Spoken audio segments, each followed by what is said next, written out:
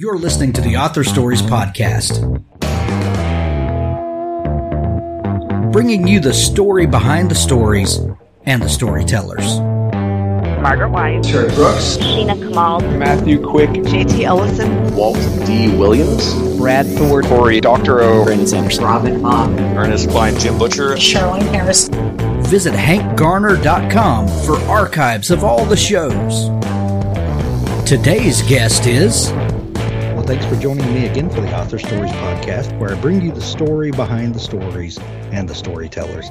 Today, I'm super excited to have Vince Pissarro on the show with me. He has an amazing new book. It's called Crazy Sorrow, and this book is such a journey when you crack open and you fall into the story with these characters and realize that you are in you're in for such a treat. It's one of those books that you don't want to end. You want to keep following these characters for as long as you can.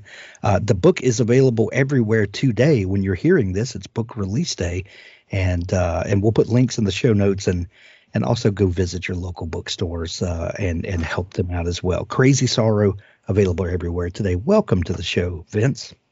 Thank you so much, Hank. I'm really pleased and privileged to be here. Thank you. Well, thank you.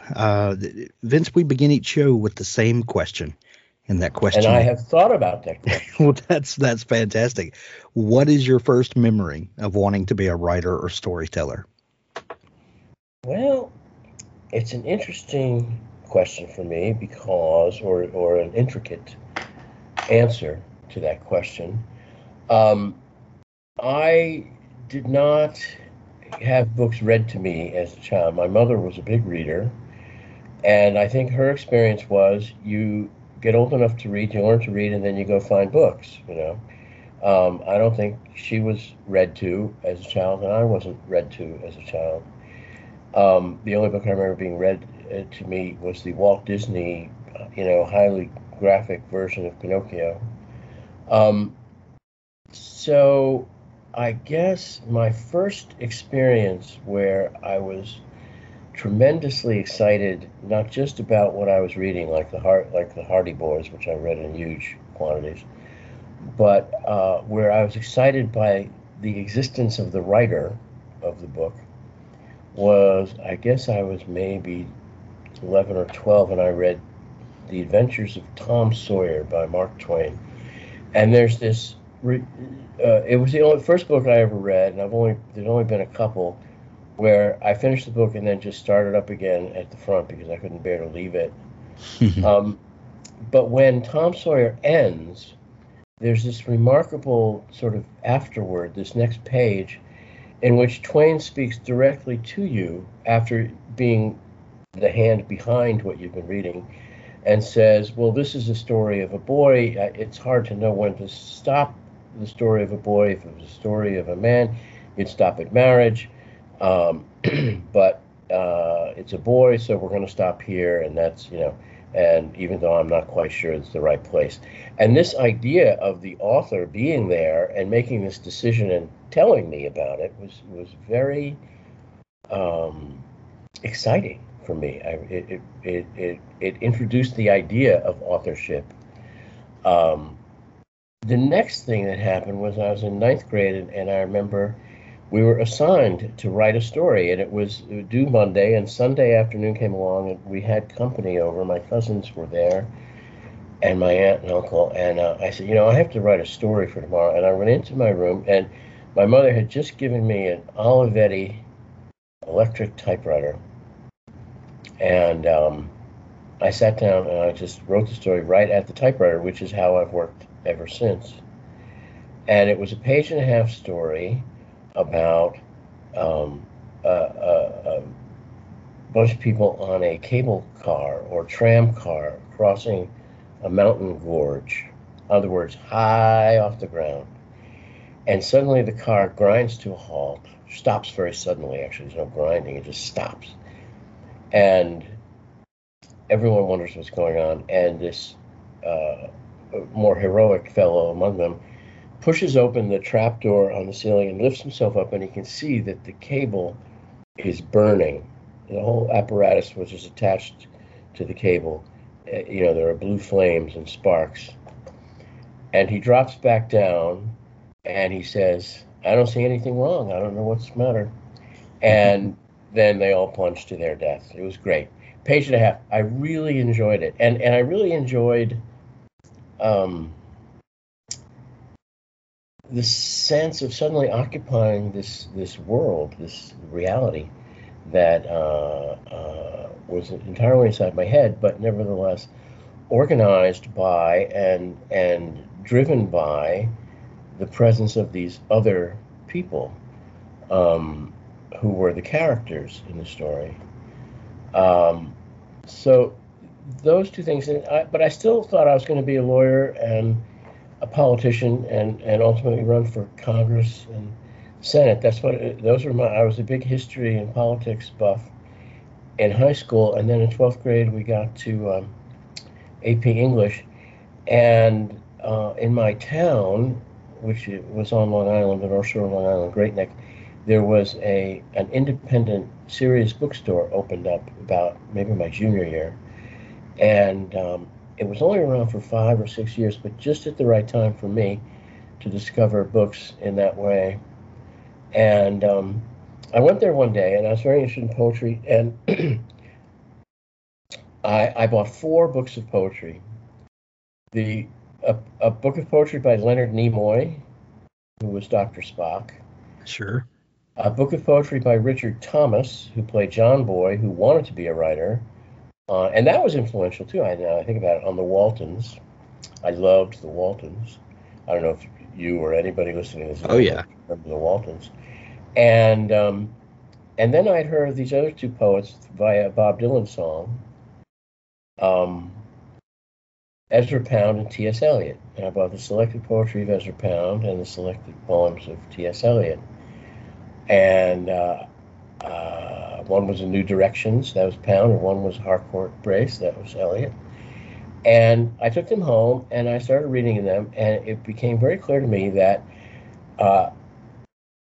while I didn't get what was going on in Eliot and Pound, they were clearly writers of an entirely different order from Richard Thomas and Leonard Nimoy. And it was a very big discovery, and that was the team I wanted to play for, the big leagues. So that had a big effect on me, too. So by 12th grade, in freshman year, I was writing poetry. All novelists, no, not all. Back in the day, most novelists started as bad poets, and that's what I was. Well, I think that that stands true today. There's still a lot of bad poets out there trying to find where they, trying to find their literary legs, if you will. Yes, I think I don't know why that's where we start. I mean, poetry is not all that accessible and to young people, but it's funny. It's where many of us start. It's so funny because poetry does have this way of luring you in because it feels like, and maybe because it's really well done, poetry hits you on an emotional level, and it connects deeply with people. Therefore, if you connect deeply with something, it must be easy to just reach down deep inside yourself and pull that out.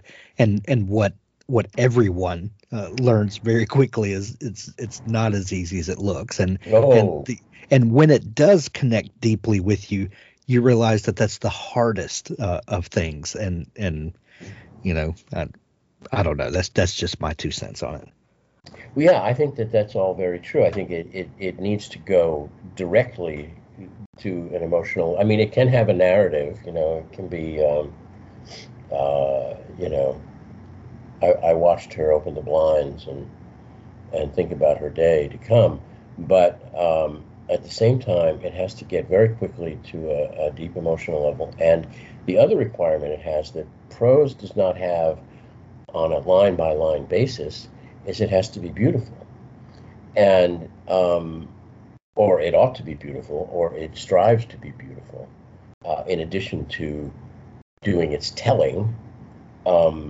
It's actually a manipulation of the language, and you can see this visually on a page. The language is arranged for maximum sort of effect on your ear and on your eye, as well as on your spirit. Frank Kermode, who was a great critic of the middle century, wrote a great essay that was in Harper's Magazine probably 35 years ago or more. But it was how all of literature starts with sound. Our interest is sound. Before meaning comes sound, and I think poetry lives up to that obligation in a way that prose and dramatic writing don't or can't really. Right. But there are some people who write prose at that level, but not many. So Vince, from that that experience in your senior year of high school, where one moment you wanted to go into politics and study law, and then finding these books of poetry that then change your life and change your trajectory. You have gone on to write for a number of great publications: Harper's Magazine, The Nation, New York Times Sunday Magazine, New York Times Book Review, and on and on and on. I could read all day from your list of credits. I used to spend all day writing for those places. I had 3 kids. I needed the money. Back then, there was money to be made in writing for magazines. Right. Well, but I did. Yes, I wrote a lot of stuff. Just as a side note, since you brought it up, how has the industry changed in that sense, where you used to could publish essays and things like that for magazines? There was always a market for short story writers or essayists or whatever. I'm assuming that whole landscape has changed this last decade or so. Or more. It started shrinking even as I got into it. I went to graduate school and I got out in 1988, and I started writing for a living by the end of that year, which was quite fortunate. And I was writing for I was making, I think, $450 for a book review in a weekly that started up in New York called 7 Days, and you couldn't get $450. That's $450 $1988 dollars. You couldn't get $300 2021 dollars to write a book review now anywhere, except for the New York Times, that is to say, and the New Yorker. But those aren't reviews; those are real essays. The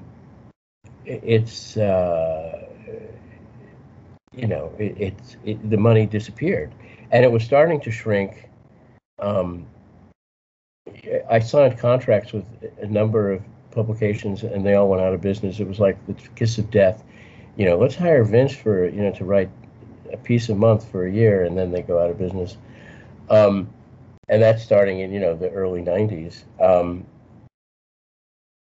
because the magazines.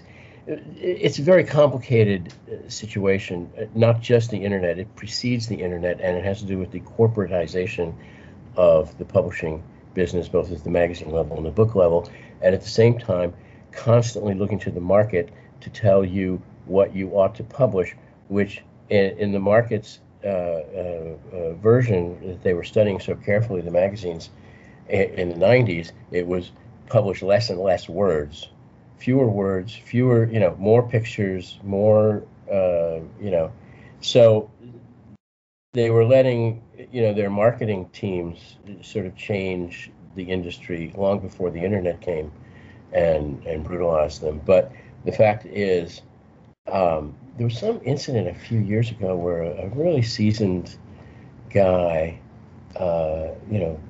newspaper magazine writer, got solicited to do something for one of the publications that started an online thing, and what was already an existing print publication. And he said, "Sure, what do you pay?" And she was like, "Oh, I'm so sorry, we can't pay anybody for anything." And he's like, I don't work for free, you know? And Right. somehow this went viral and was, you know, on all the social media. I mean, he was really angry about it. And I'm like that, you know, if you write for a living, you write for a living, you know? I mean, what I do out of necessity is make art, which is, you know, fiction, occasionally essays that attain, you know, that strive for that level. But anything that can, you know, be published in a magazine, I'm doing that for pay, you know. Sure. So it's that money has disappeared. I mean, the money came from advertising essentially, and advertising has it no longer supports that work. So the Times has a very good online existence. The New Yorker does, but I mean, the number of places that can actually pay you are very, very few and hard to break into.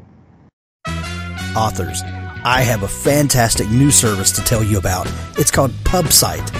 PubSite is a service to help you build your very own website, your home on the web, where you can promote your work and give your fans a place to connect with you. PubSite is a website platform that allows every author, regardless of budget, to have a great-looking professional website developed by the book marketing professionals at FSB Associates. PubSite is the new, easy-to-use DIY website builder developed specifically for books and authors. Whether you're an author of one book or 20, or a small publisher, PubSite allows you to build, design, and most importantly, update your website pain-free. No need to be dependent on a designer or webmaster to make a small but costly change to your website. Save the money and do it yourself. PubSite is the best platform for authors because it's a book-centric platform. PubSite was built just for authors and small publishers. Every design, feature, and layout is book-centric. They have customized designs for you to use. It's easy to build. No coding or HTML is necessary to create a stunning, professional-looking website with all the features you want. Get a custom domain name, yourname.com. It's simple to update. You can add all of your books, add a blog and a book tour, sell from any retailer, manage your email list and social media, and even do e-commerce. Build your website with a 14-day free trial, then pay just $19.99 per month, which includes hosting, and we offer packages starting at $499 to set up the website for you. Pub-site.com, the place to help authors find their home on the web.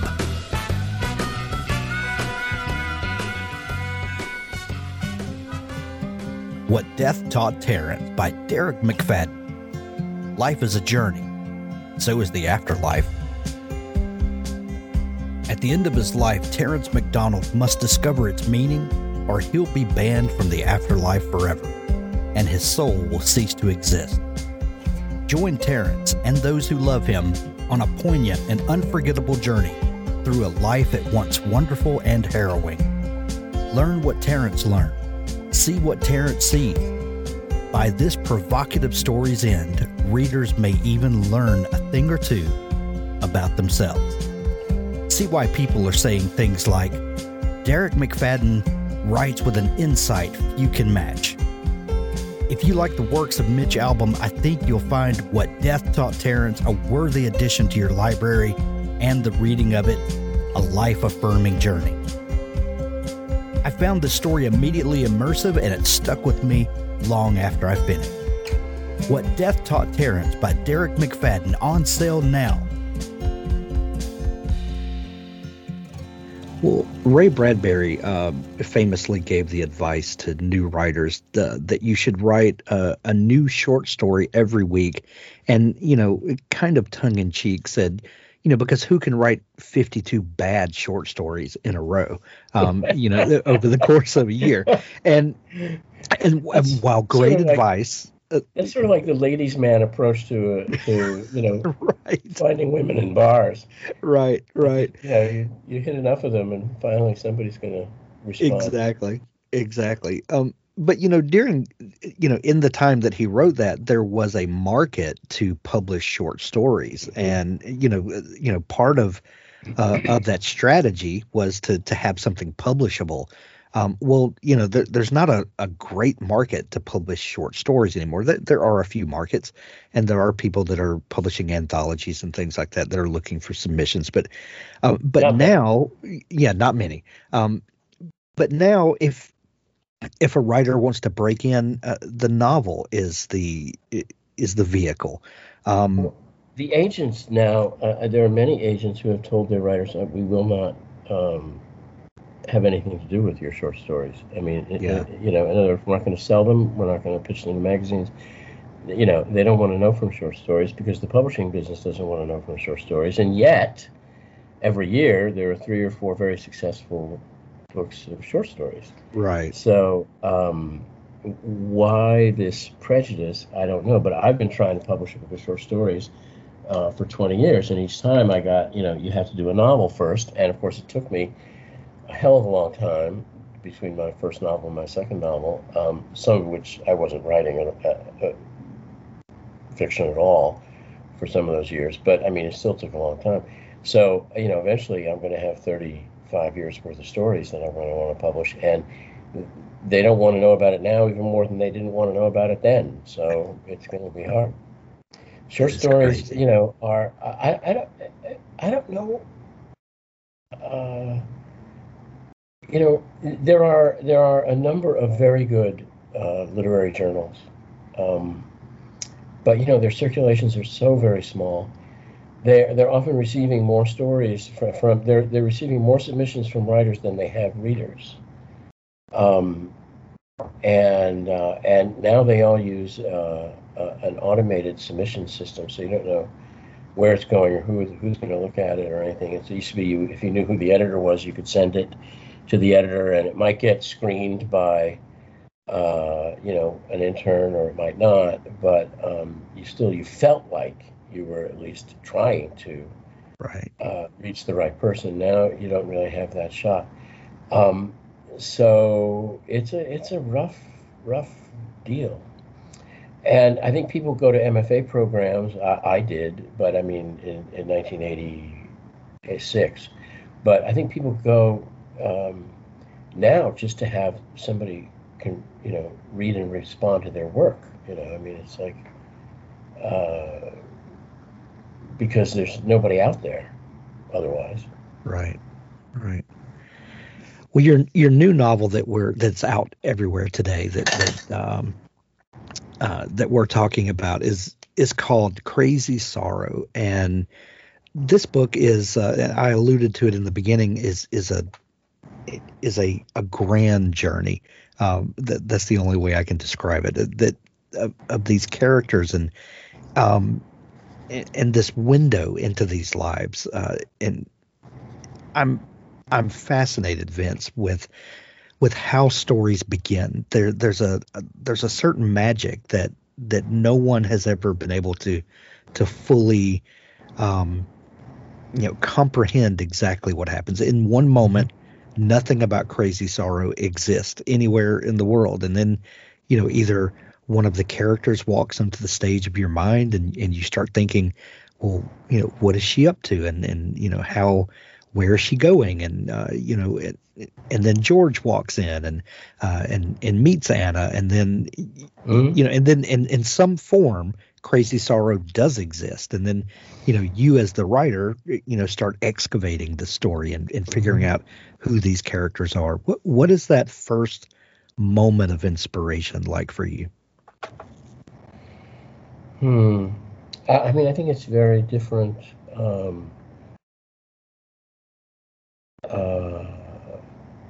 Sometimes a line comes into my head. First of all, I've written 2 novels, and they're radically different experiences in doing so.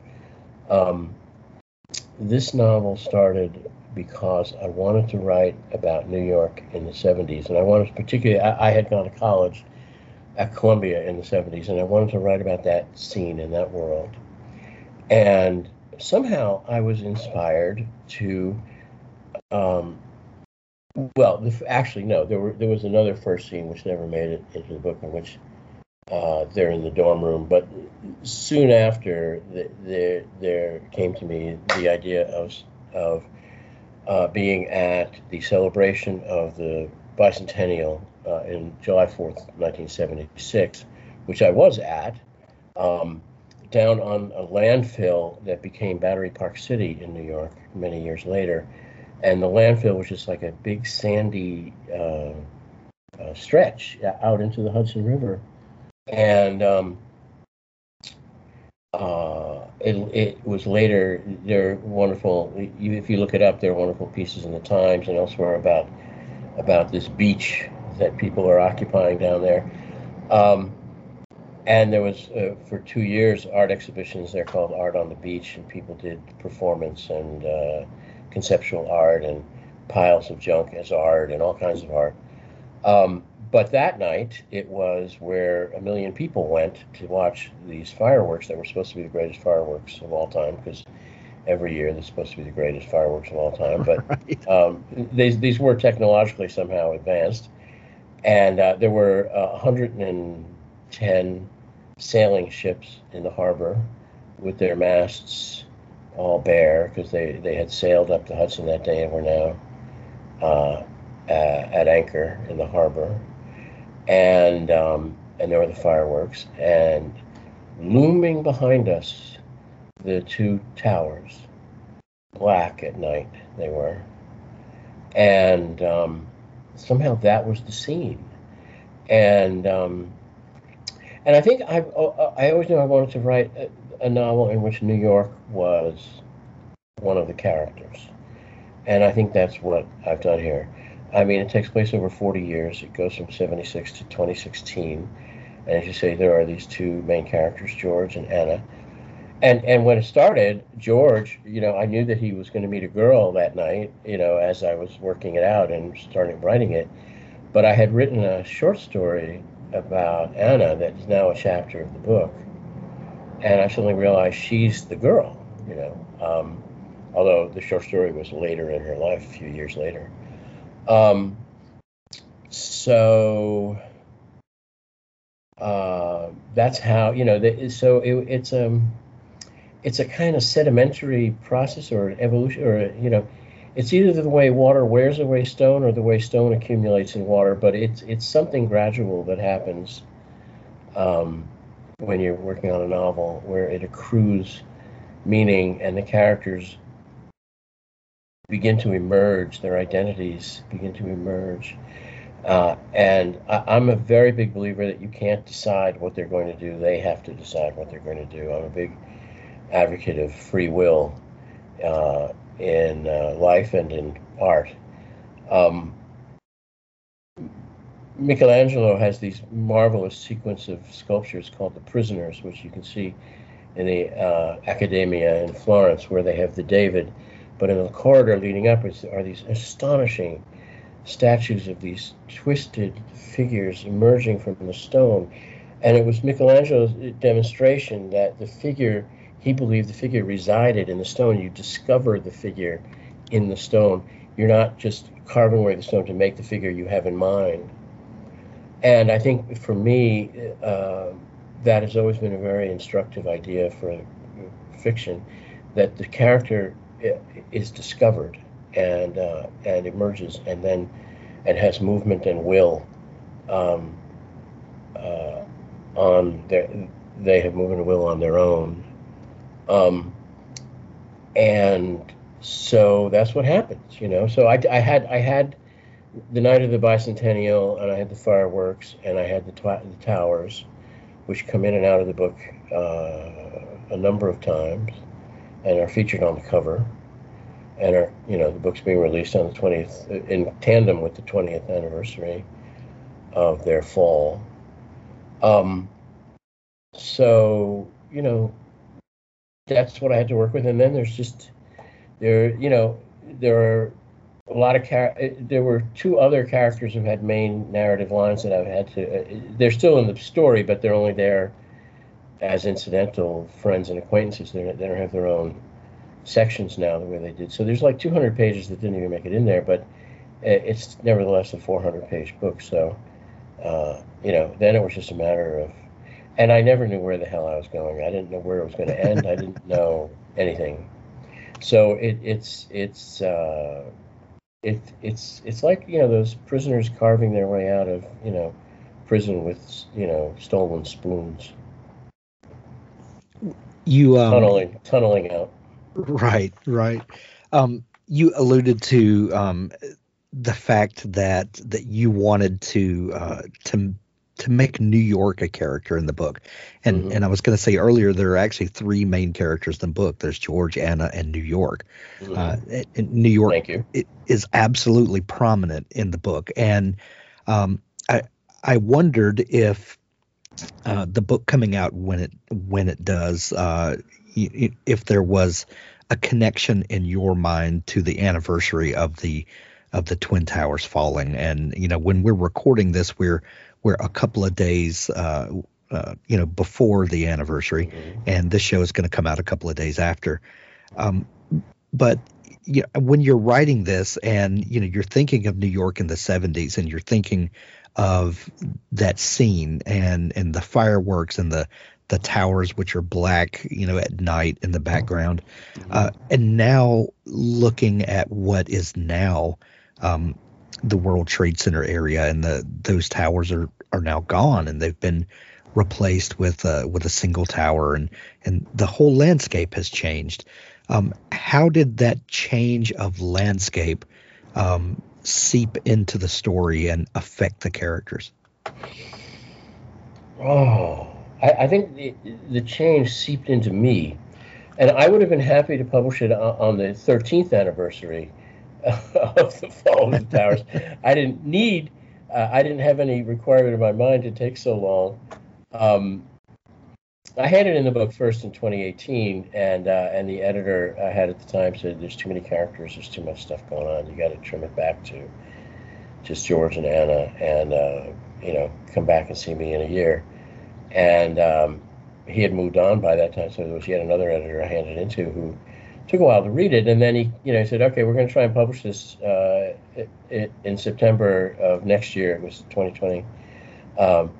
September next year to coincide with the 20th anniversary. And I was very surprised because I had become a more obscure literary personage than I had been when I published my first book 18 years ago. And so getting a September publishing date, you cover the business, September is the big month. Sure. And I was shocked. I expected to be moved to, February 2nd, Groundhog's Day. And suddenly it's a September pub date, and I was thrilled. But so it was the anniversary was not in my mind. The towers have been in my mind. I was in New York on September 11th, and I was downtown at 23rd Street when the second tower fell, and I was watching it, and it was an event that has never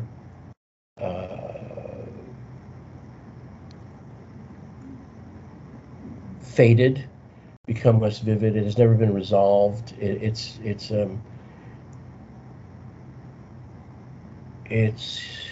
huge.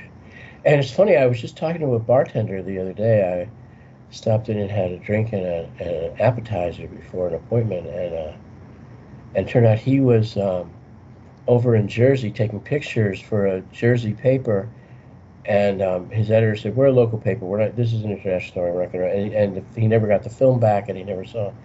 And he got choked up talking about that day. Wow. And here it was, nearly 20 years later. So it never fades. It just never fades. If you were here and it was your city at the time. So I knew they were there. I knew that was, one of the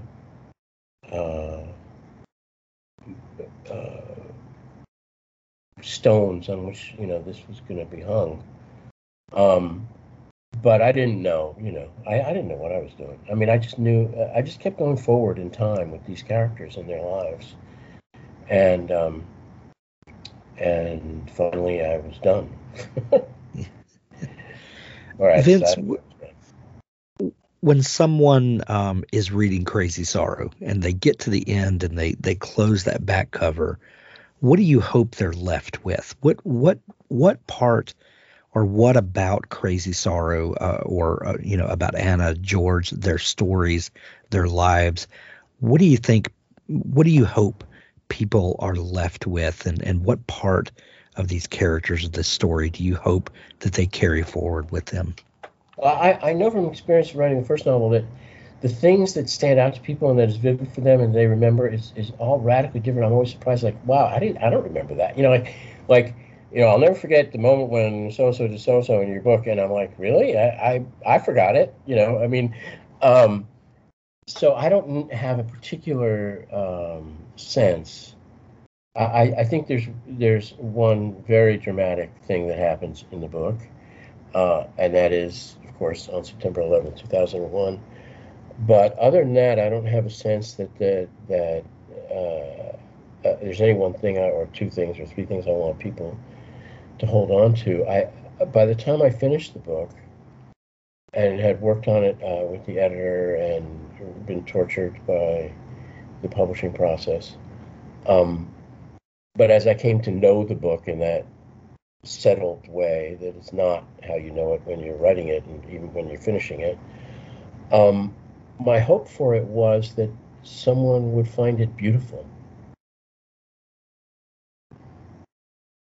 Crazy Sorrow is available everywhere now. When you're hearing this, there's going to be links to it in the show notes where you can grab it on Amazon or Audible, or go visit your local bookstore and grab the hardcover for yourself. And this is a book that you'll want, on your shelf for years to come, and to share it with people.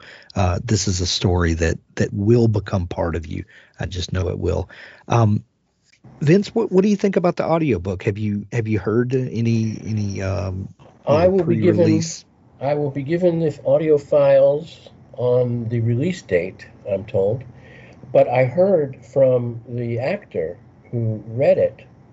He wrote to me, which was very nice, and wrote to tell me that he thought the book was, in fact, beautiful. Wow. So that was nice. You know what I mean? Absolutely. And he was, he was very enthusiastic about it and wants to tell all of his friends about it and everything. And this guy reads books for a living. So right. I said to him, how'd you manage all those sex scenes? And he said, they had like a beat. I didn't have a problem with them. I'm like, okay, good. Because I expected to hear complaints about this. But it's 40 years and two grown-ups' lives. They're going to have sex. I mean, and sex is going to be part of the meaning of their lives and who they are. So it's not really, it seemed to me, never escapable. But, some may say it's too much. And that narrator is Gibson Fraser, is that right? Yeah. Well, if you've listened to any of their books narrated by Gibson Fraser, this should fall right in line with your expectations there. I love to, I get a lot of books, pre-release arcs from publishers, and there are a lot of books that then come out in audio, on Pub Day, and I'll go listen to the audio as well, just because I want to get a different experience with the book, and I can't wait till this is released. So Gibson Fraser's... I do know his work. I do. That's cool. Yeah. I've never listened to an audiobook, except I have a 12-year-old son now by second marriage, but I had 3 sons earlier, and there was a series called Red Wall with this Northern English guy with a terror accent, he's reading. He did his own, and we used to listen to this in the car. They were great. I mean, it was really great. I love that. But that's the only audiobooks I've ever heard, was the Red Wall series. Oh, well, you definitely need to read or to listen to Crazy Sorrow when it comes out. Oh, I'm going to. Yeah. I don't know if I Vince, can take it. I mean, maybe I can, maybe I can get sick. Maybe I'll be hiding under the bed shaking. I don't know. right. Well, there may be some scenes that you'll want to fast forward through, but that's Crazy Sorrow, available everywhere now. When you're hearing this, go grab it today. Links to it are in the show notes, or go visit your local bookstore and grab it there. Vince, if people are just discovering you and want to dig into all the great stuff that you do, where can they connect with you online? Oh, I have a website now. By God. It's called vincepasaro.com, and I can be reached via the contact page there. There's some other of my work you can link to, and there's links for the book. I'm signing copies on Friday for sale online. Not online exactly. There's a beautiful independent bookstore in New York called Three Lives and Company, and they're going to be selling signed copies of the book. If you look up their website, the information about how to contact them to get one is there, threelives.com. And there are other links on the web. So vincepasaro.com is how to find me. Excellent. We'll put a link to that in the show notes as well. Vince, this has been so much fun chatting. We're sending everyone to pick up their copy of Crazy Sorrow today. Oh, thank you. Thank you so much for taking time to come on the show. You've been great. Thanks so much. Now stay tuned for an audiobook excerpt from Richard Gleaves' The Jason Crane series. He led Jason to a small bistro. The door set tiny bells to chime as they entered. The place shivered with smells. Coffee, hot chocolate, and croissants. "This," he said, extending his arm towards a woman in an apron, "is Jennifer. She makes the best scones and is tragically spoken for." He kissed the woman's hand. She was plump, in her 50s. She had left one curler to dangle at the back of her head this morning. "If it's a tragedy to you, this is the first I've heard of it." She swatted at him with a menu. "Why didn't you speak up 20 years ago, lady killer?" Jason sat. Jennifer put a glass of water in front of him. "And who is this fine gentleman?" "This," said Hedwig, joining, "is my son's great-grandfather's great-great-nephew." "That's a lot of greats. Any great-great-great-whatever of Hedwig is great by me." She giggled at her own wit. "I'll be back for your orders." Hedwig swatted her rear end with a menu as she left. He made small talk about the bistro, the specials, what was good, the Benedict, or not so, the hanger steak. When their orders came, coffee for both, eggs for Jason, a scone for himself, he got down to business. "I met your grandmother about, a year ago. Valerie and I have a mutual interest in old families, particularly old families related to the legend for obvious reasons. Valerie's lived in Tarrytown for years, though her family's up near Boston. Now don't worry, I don't believe all that nonsense about a headless horseman. Valerie's the superstitious one. But the Van Brunts are definitely the family in Irving's story. Hermanus Van Brunt and his wife Agatha were farmers in the village back in 1780 or so. This was during the Revolution. Hermanus grabbed title to lands left by a Tory family who'd been tarred and feathered and shipped back to Britain. Do you know your history? Sure, Tory, loyal to the king. Benjamin Franklin broke with his own son who was a Tory. Smart boy. Traitors to the cause, and that was serious business. The British marched straight through here during the war, chased George Washington off Manhattan and out to New Jersey. And after they were kicked out again, a lot of Tories were kicked out with them. Anyway, the Van Brunts took over some farmland north of Tarrytown. They had a son, Abraham. And, of course, their son Abraham married a wealthy heiress. Katrina Van Tassel. Yes, all that is true. It's public record, just like the legend says. My mother left behind quite a few documents written by Abraham Van Brunt, Brom, in Dutch mostly. He was powerful around here. With Katrina's money, he became the biggest stone merchant in the state. He died in 1850. After him, it's Dillon Van Brunt, his son, Joseph, the grandson, then Cornelius, then... Sorry, genealogy is not my thing. No? Why was Eliza doing research on the Van Brunts? She wasn't. She was looking into the Cranes. That's what made us such fast friends. I don't get it. We do go back a ways, your family and mine. More coffee? Jennifer appeared at Jason's elbow. Hedwig nodded, and she poured. Still not getting it, said Jason. But he did. Hedwig turned to the waitress, and Jason knew what he would say.